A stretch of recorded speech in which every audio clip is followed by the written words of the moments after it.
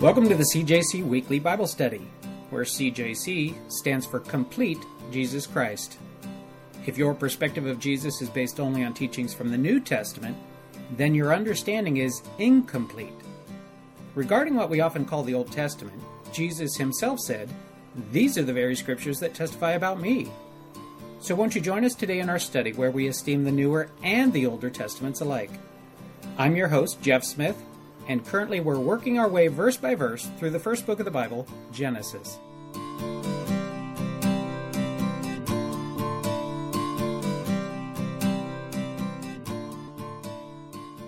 Well, my name is Jeff Smith, and I'd like to thank you for joining us for the CJC Weekly Bible Study. This is going to actually be a little bit of a different study. This is a study through the book of Genesis, first and foremost, and you probably know that because you've come here because it says study through the book of Genesis. But this is actually going to be a repeat. I don't normally, as a general practice, I don't normally redo a message. And this was a message that was given quite a while back. You may have been thinking, where are those original studies? We didn't actually record them when we started off. And so now I'm kind of feeling like maybe I need to go back and fill in some of the gaps. And so this is a repeat of the original study, the first study, the introductory study, the Introduction to Genesis study that I did right out of the gate. I mean, this was the first one. But today it's just me. So it's a substitute for that original one. I'm going to say maybe even an inferior substitute because it's just me. It's not the rest of the group. But I will say this. You don't get this glimpse into our study. We start with prayer and praise.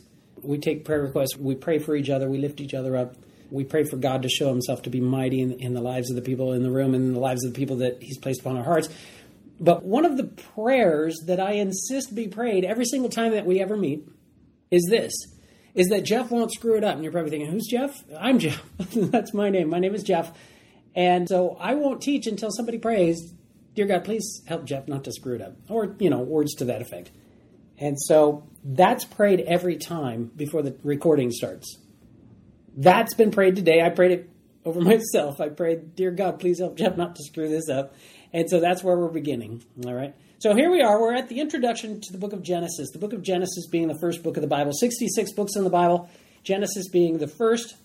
And Genesis is actually, well, what does Genesis mean? It means the beginning.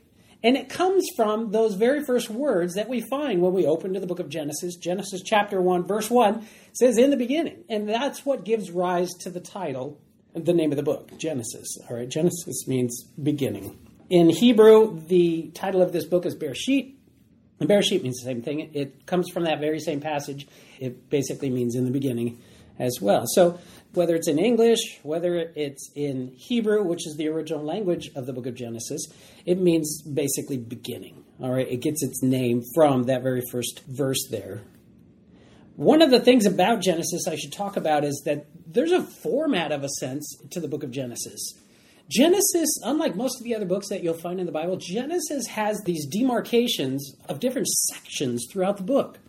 Different sections throughout the book. Now, let me start with just general overall sections. Number one, you can break the book of Genesis into two big sections, all right? Genesis chapters 1 through 11 would constitute basically one big section, and then the other big section would start in chapter 12 and take you to the end of the book, which is chapter 50. And obviously you can see that's the more substantial portion of the book. The first part of the book is basically 1/5 of the material. And then the second part of the book is basically 4/5 of the material, just using generalities, round numbers, all right? And speaking of the two big sections of Genesis, those being chapters 1 through 11 constituting the first part, and chapters 12 through 50 constituting the second part, there's a few places that are noteworthy to mention here as far as comparisons.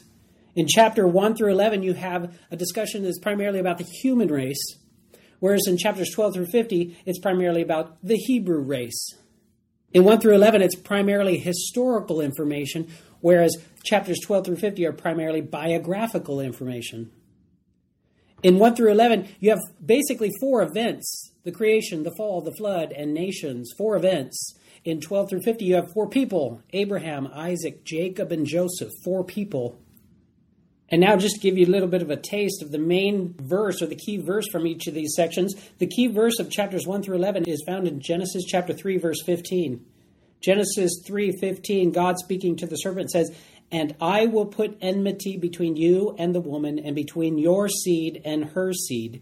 He shall bruise your head, and you shall bruise his heel. That's the main passage, the main verse out of the first section of Genesis, chapters 1 through 11. And then the main verse of chapters 12 through 50 is found in Genesis 12, verse 3. God speaking now to Abram, I will bless those who bless you, and I will curse him who curses you.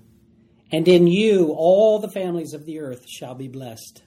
Now, if you were to break down those sections even further, you find this phrase as you go through the book of Genesis. It's the Toledot, all right? That's in Hebrew.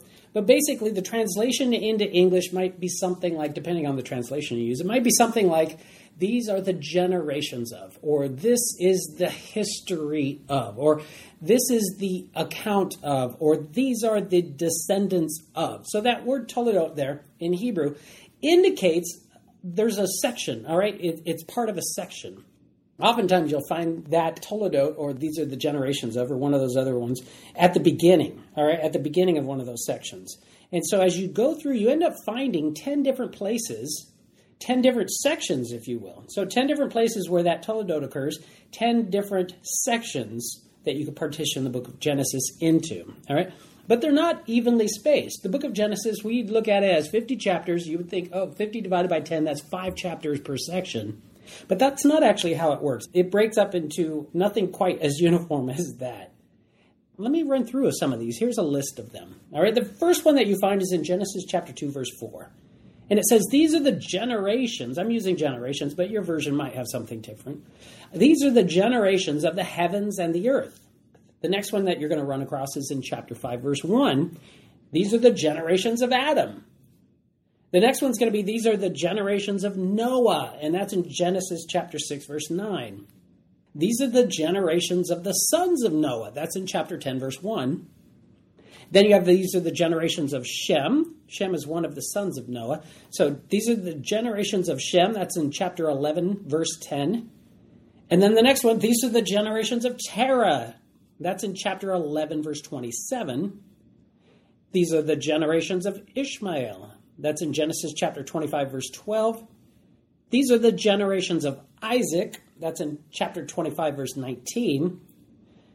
These are the generations of Esau. That's in Genesis chapter 36, verse 1. You also see it in verse 9 as well. And then the last one, these are the generations of Jacob in chapter 37, verse 2.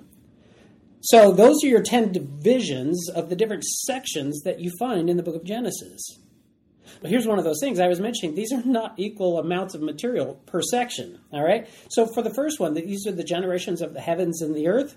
That one's actually about 4 chapters worth of material, whereas the next one, the generations of Adam, is about 1 chapter, a little bit over 1 chapter.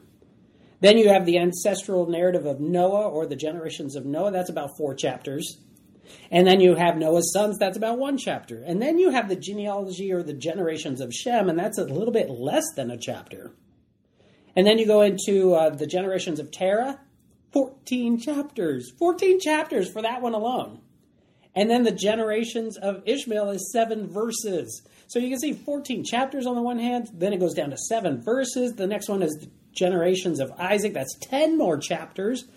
And then you have the generations of Esau, that's 1 chapter. And then you have the generations of Jacob, 14 more chapters. So you can see this wide range of amount of material that's included in each of these sections. But we get to see that there are sections, there are partitions, that Genesis is made up of these 10 different clumps of material of varying sizes. Here's another interesting thing as well. When you're reading through it, let me take, for example, the generations of Noah, and it becomes the focal point are his sons, in particular Shem. You look at the generations of Terah, and the focal point is not Terah, it's his son Abram, the original name of Abraham. So you see that each of these has a focal point. So the name of the Toledot, the name of the section that you're in, it usually is an indication of where it's going to begin, but it points in a direction that usually leads to the son or the progeny or what comes as a result of following that direction. Victor P. Hamilton says, the Toledot structure of Genesis suggests a movement from a starting point to a finishing point, from a cause to an effect, from a progenitor to a progeny, who is the key individual at that point in either implementing or perpetuating God's plan and will in his heavens and earth.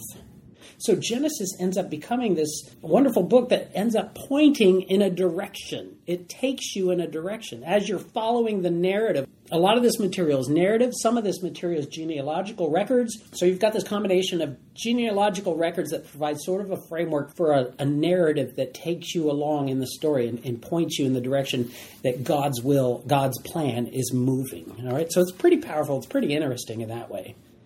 Another thing about the book of Genesis, the first 11 chapters have to do with the Fertile Crescent, is the way that I was taught when I was in school. They talked about the Fertile Crescent, or they talked about Mesopotamia. All right, those were the names that were given to that region. Babylon might be another name later on that might be applied to that region. All right, so it's a region in the Middle East, an actual region in the Middle East, and the first 11 chapters take place in that setting. And then the second section, chapters 12 through 36, that takes place in what we would later be called the Promised Land, all right, or Canaan, all right, or later come to be known as Israel. So it takes place in the land that would future to the point of the narrative of Genesis. It would be called Israel. But at the time of Genesis, it'd probably be more appropriate to call that region the Promised Land. Some would even refer to it as Palestine, but I'm going to use the phrase or the phraseology of the text itself, and let's call it the Promised Land. It's the land God promised to Abraham, or Abram at that time, to Abram and his descendants. The Promised Land. That's how it gets its name, the Promised Land. And then the third part, Genesis chapter 37 through 50, those take place in Egypt. So you're going to find that Genesis spans or covers or takes place in the major regions of the Middle East. So as you're reading through the book of Genesis, recognize that's where the setting is. It's taking place in the Middle East. Another thing to notice about Genesis as you're reading through it, you notice that 80% of the material, all right, 80% of the material, Genesis chapters 12 through 50, all right, ends up concerning itself with 4 generations. The first 11 chapters concern themselves with about 20 different generations, and that's only 1/5 of the material. 1/5 of the book is devoted to 20 generations, if you will. And then the rest of the book, 80% of the material, the book of Genesis, is devoted to 4 generations. Abraham, Isaac, Jacob, and then Jacob's sons. All right? Abraham, Isaac, Jacob, and his sons. Those are some of the main characters that you're going to see in the book of Genesis, but there's other main characters that I'm sure you've heard of. We're going to meet Adam and Eve. I'm sure you've heard of Adam and Eve. Adam and Eve, main characters, book of Genesis. Cain and Abel. You also end up meeting Noah, big character. And then later on, you end up meeting Abraham, big character. All right, lots of material devoted to Abraham. And Abraham's wife, Sarah. So Abraham and Sarah have a son named Isaac. Isaac ends up marrying Rebekah. Isaac and Rebekah have a son named Jacob. Jacob ends up marrying Rachel and Leah. They have 12 sons. Those 12 sons become the 12 tribes eventually of Israel, the land of Israel, the people of Israel. All right, the 12 tribes. And of those 12, the book of Genesis is most concerned with Joseph, but we don't want to miss Judah, because Judah is actually the one through whom God's ultimate promise of a Savior is fulfilled. It's through Judah's line, not through Joseph's. And you're probably saying, what? A promised Savior? What does that have to do? Where's that? How do we get on that? All right, so let me back up a little bit here. Genesis chapters 1 and 2, it's the creation account. It's creation of the heavens and the earth, all right? And it's also the creation of Adam and Eve. And then in that creation account, after chapters 1 and 2, and chapter 3, you end up meeting the serpent, all right? The serpent deceives Eve, and that's what we would oftentimes call original sin or the fall, all right? So that's the first temptation and the fall, and what ends up happening from that chapter forward is this struggle. See, in the first 2 chapters of Genesis, it's almost like a paradise, all right? The Garden of Eden setting. And what's interesting is if you look at the book of Revelation is the last book of the Bible, Genesis being the first, Revelation being the last. You look at the last 2 chapters of Revelation, and it's almost like a bookend, with Genesis chapters 1 and 2 being the other bookend. Genesis 1 and 2, this idyllic, wonderful place, the Garden of Eden, the wonderful conditions and the situation between God and man. And Revelation chapter 21 and 22, the last 2 chapters of the book of Revelation, the last 2 chapters of the Bible, being a mirror image, if you will, of those first 2 chapters. So it's as if we were in this wonderful place. All right, man was in this wonderful place with God. And then in chapter 3, you have the introduction of the serpent. Everything falls apart. Eve eats of the fruit. Adam does so knowingly as well. And as I say, the rest is history. All right, and it's from that point forward that it's this struggle. It's It's this experiencing of loss, this experiencing of pain and tears and death and sorrow. And then it's not until the last 2 chapters of the Bible, the last 2 chapters of Revelation, that you get to the point where there is no more sorrow, sin, pain, tears, or death. It's as if there's a return to that idyllic state that we originally could have had it not been for the fall that we'll see in Genesis chapter 3. So what is it? So what happened? So there was this fall. Genesis chapter 3, there was a fall. But in Genesis chapter 3, verse 15, there's this promise. It's the first seed of a promise of a Savior. Well, what do we need saving for? A Savior from what? Well, what ended up happening when Adam and Eve sinned is that sin carries down and pollutes the whole human line. So much so that you and I today have sin as a pollutant in our lives, and a corruptive pollutant. In fact, a corruptive pollutant that leads to our death. Can you see why we need a Savior? And so there's a promise of a Savior in Genesis chapter 3, verse 15. It's a hint of a Savior to come. And Paul takes the wording of Genesis chapter 3, verse 15, and he says that is a promise that is pointing to Jesus, the Christ, Yeshua, the Messiah. And so even in the earliest chapters of Genesis, we find the promise of a Savior and its ultimate fulfillment in Jesus, in the Christ, our Savior.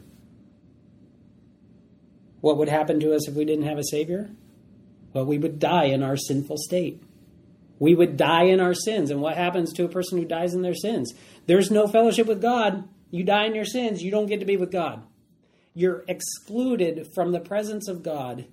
And your destiny is eternal torment and separation from God. Now, I know this is a lot of material, and we're drawing on passages from all through the Bible. But I wanted to give kind of an overall glimpse of our need of a Savior. And Genesis provides the reason for the need of a Savior, and it provides the first arrow pointing in the direction that ultimately leads to Jesus as our Savior. Here's another thing as well, as you heard I was talking about. Genesis moves us in a direction, and it covers 20 generations in the first 11 chapters, and then focuses down to a particular family, a particular person even, in the person of Abraham. What's happening in that situation is God is directing us. As we move through the book, the arrows are pointing to this person, to that person, to the next person, to the next person. Basically, Genesis takes us in the direction to follow the key people through whom God plans to do his mighty work, his great restoration. In fact, the whole Bible is basically a love letter of restoration, how God intends to restore us and affects our restoration or secures our restoration. One of the interesting things to notice about the people in Genesis, and in particular the people through whom God does his great work, the family line, if you will, following it generation to generation, father to son to son to son, as the line would go, you find that these people are not perfect. These people are messed up. All right, and I can tell you, I'm messed up too. All right, we can find that we're in good company.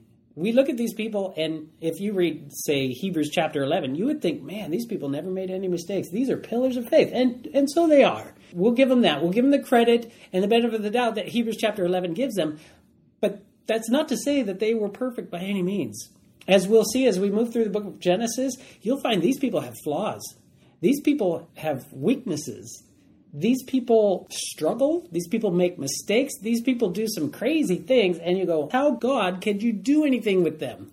And you can't help but feel afterwards that if God could do something in their lives as messed up as they were, as bad of choices as they make, then maybe he can do something in my life. That maybe he can do something with me. Maybe I can be a participant in some way in God's plan. And I assure you, you can. You can be a participant in God's plan. Just because you've made bad mistakes, just because you've made bad choices, doesn't necessarily mean that you're beyond the reach of God being able to do something in your life and through your life. So I want to encourage you with those words. As we read through the book of Genesis, you'll see some of those bad choices, and God is still able to do what he intends to do through them. Another thing to talk about in the book of Genesis here, you find that the theme of that second big part, I mentioned the first big part is Genesis chapters 1 through 11, the second big part, chapters 12 through the end of the book, starting with Abraham and then Isaac and then Jacob and then the 12 sons of Jacob. The overarching theme that you'll find over and over again in that section, in that big section, the 80% of the material in the book of Genesis, all right, is about God being a promise-keeping God. God makes promises over and over again as you read through that material. And the promises, if you could distill it down, are to the people with whom he's dealing. And he makes this promise of descendants. He makes a promise of land. And he also makes this promise of basically protection and blessings through a relationship with him. Did you hear that? A relationship with God. You can have a relationship with God. In fact, I would go so far as to say if you don't have a relationship with God, you need a relationship with God. If you don't have a relationship with God, then you're not saved. I know that sounds harsh, all right? But that's the teaching of the Bible as a whole. And you'll find that that's not unfamiliar territory if you're familiar with what the New Testament teaches.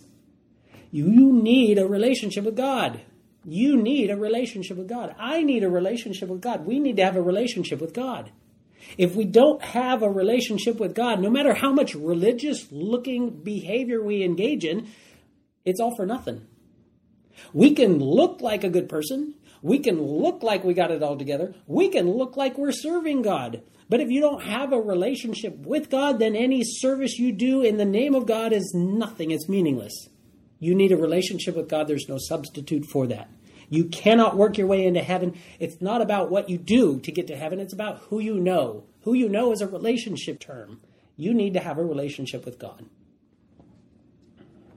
As we look at the type of people that God deals with, the type of people that God chooses to do his mighty works through, that family line and those individuals that we're going to run across, you find that they're not chosen because they're good. They're not chosen because they have good behavior. They're chosen based on God's will. That God in his sovereignty chooses them, chooses to do his works through them, chooses to orchestrate and to affect his plan through their lives. It's God's choosing more than their behavior. They don't have good behavior. Let's talk a moment here about who wrote the book of Genesis. We talked a little bit about how Genesis covers 3 major land regions in the Middle East. The first being the Fertile Crescent, the second being Canaan, and then the third being Egypt. And so with Egypt as a clue, let me ask this question. Who wrote the book of Genesis? You're probably thinking, Egypt as a clue. What does that have to do with anything? Who wrote the book of Genesis? Traditionally, it's attributed to Moses. Moses being the author then of Genesis, and not just Genesis, but the first 5 books of the Bible, Genesis, Exodus, Leviticus, Numbers, and Deuteronomy. And we'll talk about these more in future studies, but I just want to touch on it just for a moment here. So Moses being attributed as the original author of Genesis, but here's the question, where is Moses mentioned in Genesis? It's kind of a trick question because he's not mentioned anywhere in Genesis. So where does Moses show up? He shows up in the Exodus. In the book of Exodus, which has to do with the exodus of the children of Israel out of Egypt. So Egypt is our clue. Moses is our author. But wait a minute. If Moses doesn't even show up in the book of Genesis, he doesn't even show up till the book of Exodus. Is there a time gap between Genesis and Exodus? Actually, there kind of is. Genesis ends in Egypt. Exodus begins in Egypt. But there's a 400-year gap between the events at the end of Genesis and the primary events at the beginning of Exodus. So there's a 400-year gap, Moses coming at the end of that 400-year gap. So Moses wasn't alive during the events that are recorded in the book of Genesis. So traditionally he's seen as the author, but in reality he's kind of a narrator, editor of sorts. It seems like he used the Toledotes as different sections that he pulled together, perhaps based on written tradition or oral tradition or both. And he ends up being kind of an editor and an overseer of the information that we find in the book of Genesis. So he gets the credit for it, although he wasn't even alive during the time that the events happened. Here's another thing to notice as well. As we move through the book of Genesis, we're going to see the fingerprints of God all over this thing. We're going to see God's handiwork, God's design in the text as we move through. And you know what else we're going to see? We're going to see types. We're going to see pictures. We're going to see shadows, foreshadowings of Jesus himself as we move through the material in the book of Genesis. Another thing to mention is this idea of the law of first mention. You ever heard of this? The law of first mention. The law of first mention, also called in some materials the divine law of firsts. All right? Here's what this is. Basically, when we're moving through the book of Genesis, there are several concepts, there are several words that we're going to run across that's the first time they appear in Scripture. And the idea is this, that the first time you run across something in Scripture is significant. It provides the ability to get some significant value and meaning out of what that concept teaches, or what that concept stands for, or how to define those words based on the first time that you see it. We're going to run across sin. We're going to run across death. We're going to run across the first mention of Sabbath. We're going to run across the universe, life, man, redemption, family, literature, cities, art, language, sacrifice. These are just examples of some of the things that we're going to run across for the first time. And in each of those instances, a first mention carries with it weight that we need to consider when we're trying to figure out what would the Bible teach me on this subject, on that subject, on this phrase, on this word. All right. So when we come to the Bible with concepts that we're looking for some insight, looking to the first time that those things occurred, we'll often reap great rewards. Regarding the law of first mention, here's a quote here from Arthur Pink. It says, "Very frequently this is of great help in arriving at the meaning of a word or expression. Since there be but one speaker throughout the entire word, and he knew from the beginning all that he was going to say, he has so ordered his utterances as to forecast from the outset whatever was to follow. Thus, by noting its setting and associations, the initial occurrence of anything in the Scriptures usually intimates to us how it subsequently will be employed. In other words, the earliest pronouncement of the Holy Spirit on a subject very frequently indicates substantially what is found in the later references thereto. This is of real assistance to the expositor, supplying him with a kind of key to what follows." Benjamin Willis Newton says this regarding the law of first mention. "The first mention of a thing, the very first words of any subject of which the Holy Spirit is going to treat, is the keystone of the whole matter." So I talked about some of the key characters in the book of Genesis, some of the key figures that we're going to run across. And like I said, some of those are familiar to you. Adam, Eve, Cain, Abel, Noah, Shem, Ham, Japheth, Abraham, Abraham's nephew Lot, that's another character that you're probably familiar with. Hagar, Sarah, Ishmael, Isaac, all these different people. But at one point or another, you're probably going to say, well, wait a minute.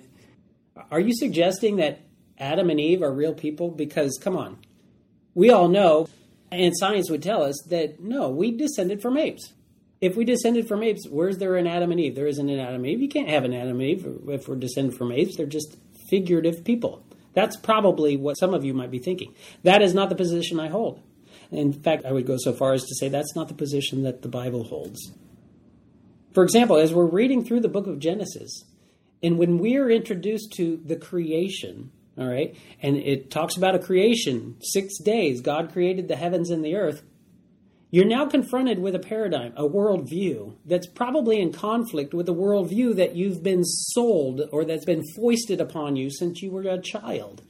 And that worldview is typically naturalism. It's basically that this has been a long process over millions of years, and simple life forms gave rise to more complicated life forms until finally, somewhere along the way, apes turned into humans, and we're a branch related directly to apes. You get what I'm talking about. The theory of evolution would fit in there and whatnot. So this is naturalism. This is a worldview of naturalism. The Bible doesn't subscribe to that. The Bible doesn't teach that. That doesn't come from the Bible. The teaching of the Bible is that God created the heavens and the earth, that God created male and female, man and woman, Adam and Eve. All right, let's look at a couple verses. And I'm not even going to appeal to Genesis right now. Let's take you to another passage. Let's take you to Matthew. Let's go to Matthew chapter 19, verses 3 through 8. It says, "The Pharisees also came to him, testing him and saying to him, 'Is it lawful for a man to divorce his wife for just any reason?'" I should probably back up a little bit. Who is speaking? Well, this is Matthew writing the material, but of whom is he speaking? When he says the Pharisees came to him, who's the him? It's Jesus. The Pharisees also came to him, Jesus, testing Jesus, and saying to Jesus, "Is it lawful for a man to divorce his wife for just any reason?" And he, this is Jesus, answered and said to them, "Have you not read that he who made them at the beginning made them male and female?" I want to pause here for a second on that verse. He who made them at the beginning. What is that a reference to? That's a reference to as early as Genesis chapter 1, verse 1. In the beginning, God created the heavens and the earth. And then Genesis chapter 1, verse 27, if you look at that one. So God created man in his own image. In the image of God, he created him, male and female. He created them. That's the wording right out of Genesis chapter 1, verse 1 and Genesis chapter 1, verse 27. So when we flip back over there to the words of Jesus in Matthew 19, verse 4, have you not read that he who made them at the beginning made them male and female? Who's he referring to? Who was the male and female? It's Adam and Eve.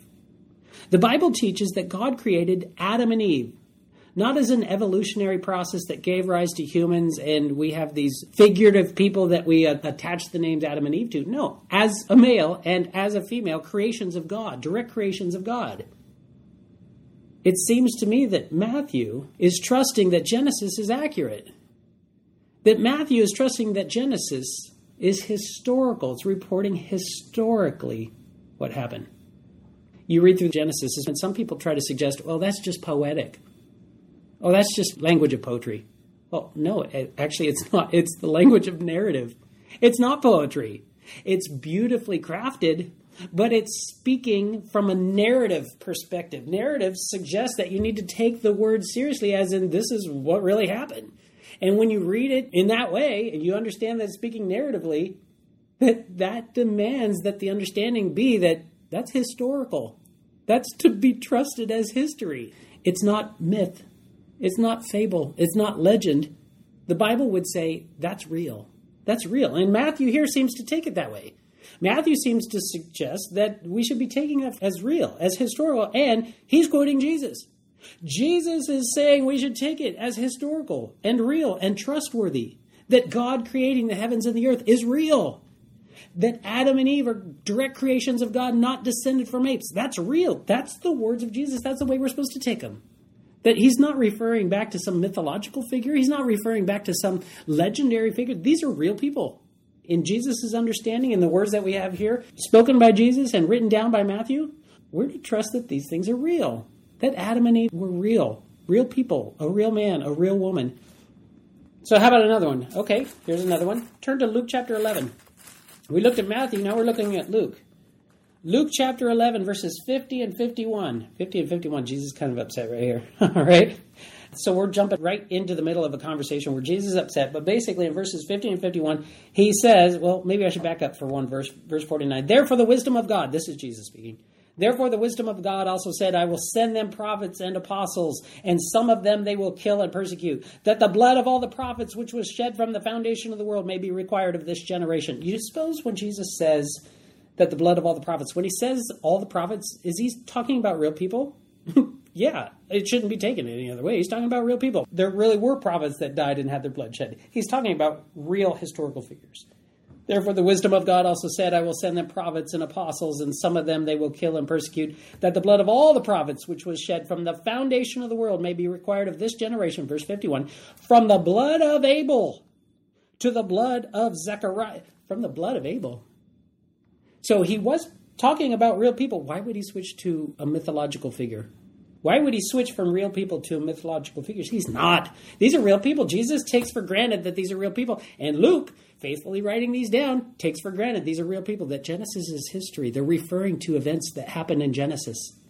So when Jesus is talking about Adam and Eve and the creation and Abel, he is speaking in such a way that he takes it for granted that these are real and expects us to take it for granted that they're real as well.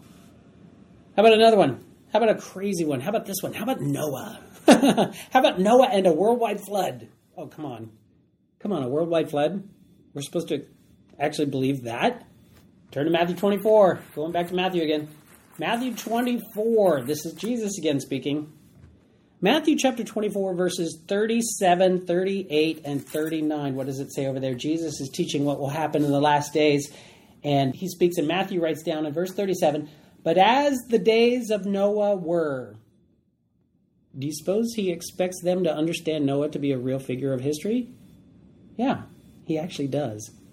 But as the days of Noah were, so also will the coming of the Son of Man be. For as in the days before the flood, it sounds like Jesus is expecting us to understand the flood to have been a historical event, and he does. For as in the days before the flood, they were eating and drinking, marrying and giving in marriage until the day that Noah entered the ark. Oh, wait, you mean there's really the story about the ark? Come on, you actually expect me to believe that? Well, it doesn't matter what I expect you to believe. It's what Jesus expects you to believe. And here Jesus believes it. If you don't believe that Noah was a historical figure, if you don't believe that the flood was an historical event, then you're in a group outside of which is Jesus. Jesus is in the group that believes those things.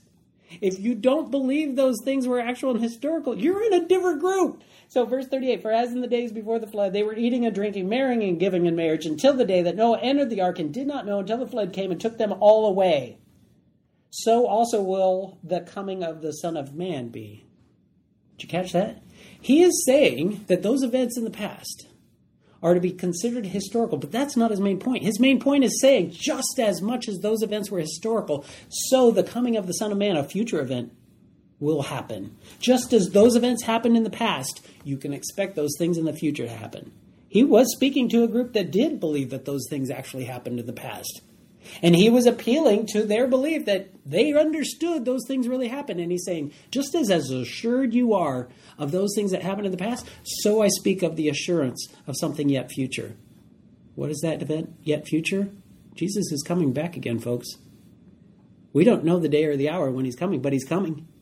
And he says it's as sure as happening as those events, and he appeals to Noah and the flood as events that really happened in the past.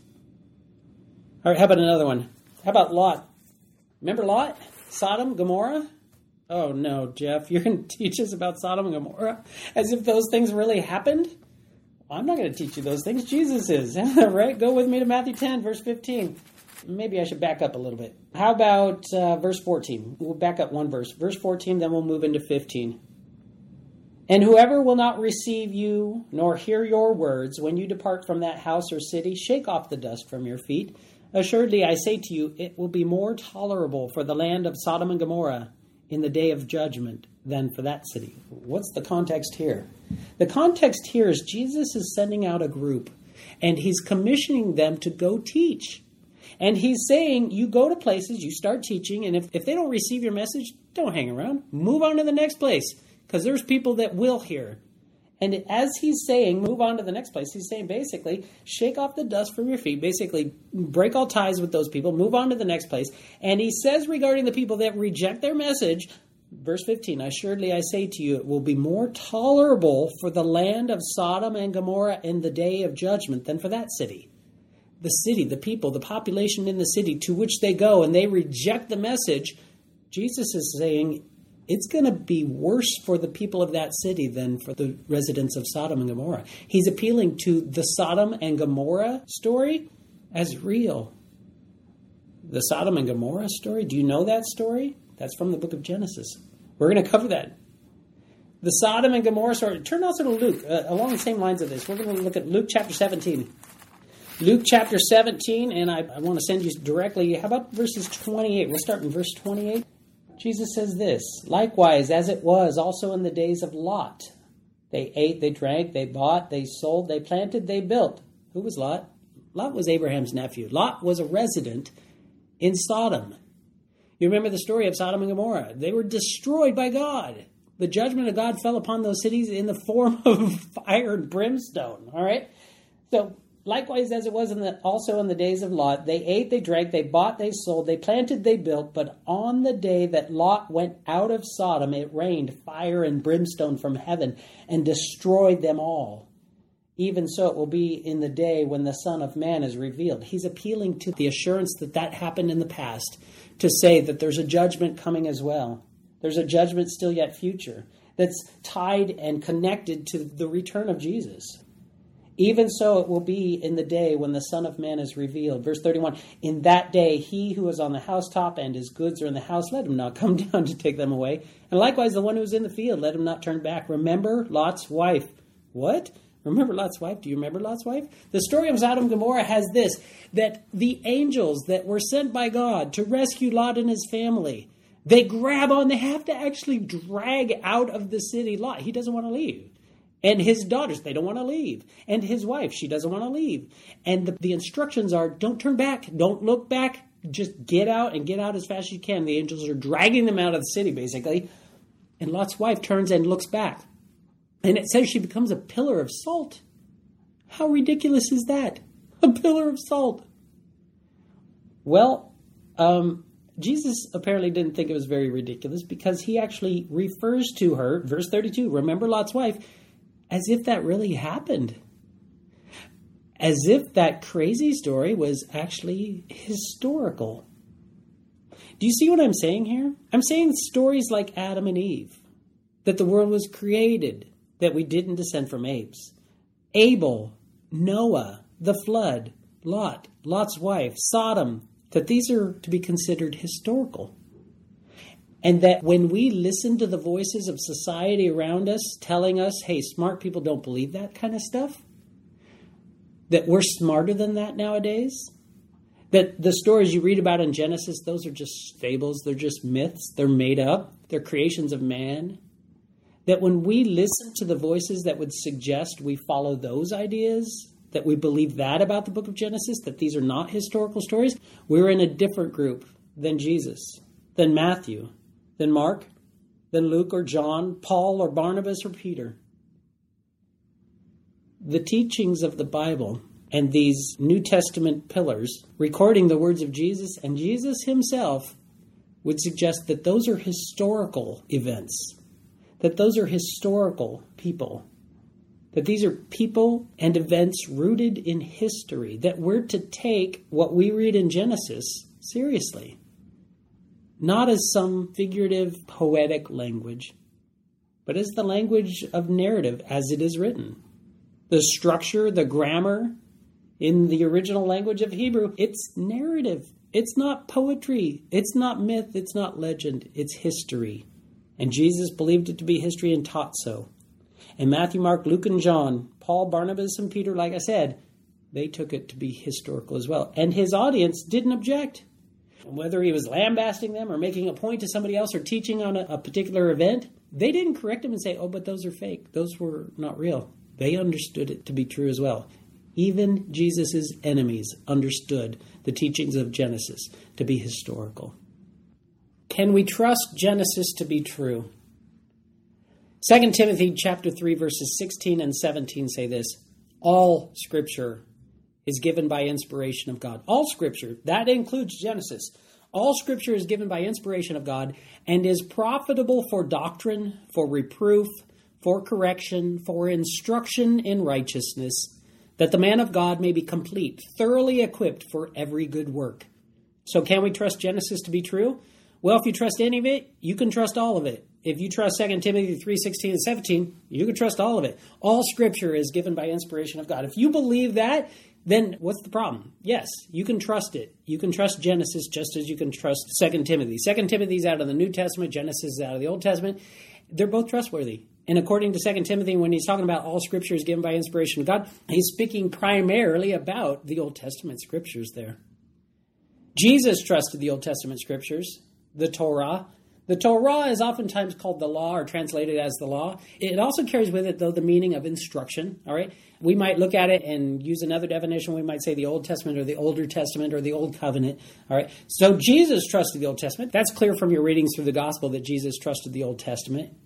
In fact, 11 times Jesus said, have you not read? And usually those were introductory remarks that he was about to introduce a passage from the Old Testament Scriptures, the Old Covenant Scriptures, that he was going to use to make a point.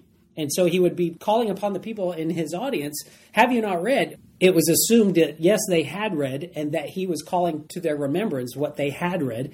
And like I said, that's used 11 times to refer back to those Old Testament Scriptures as being authoritative.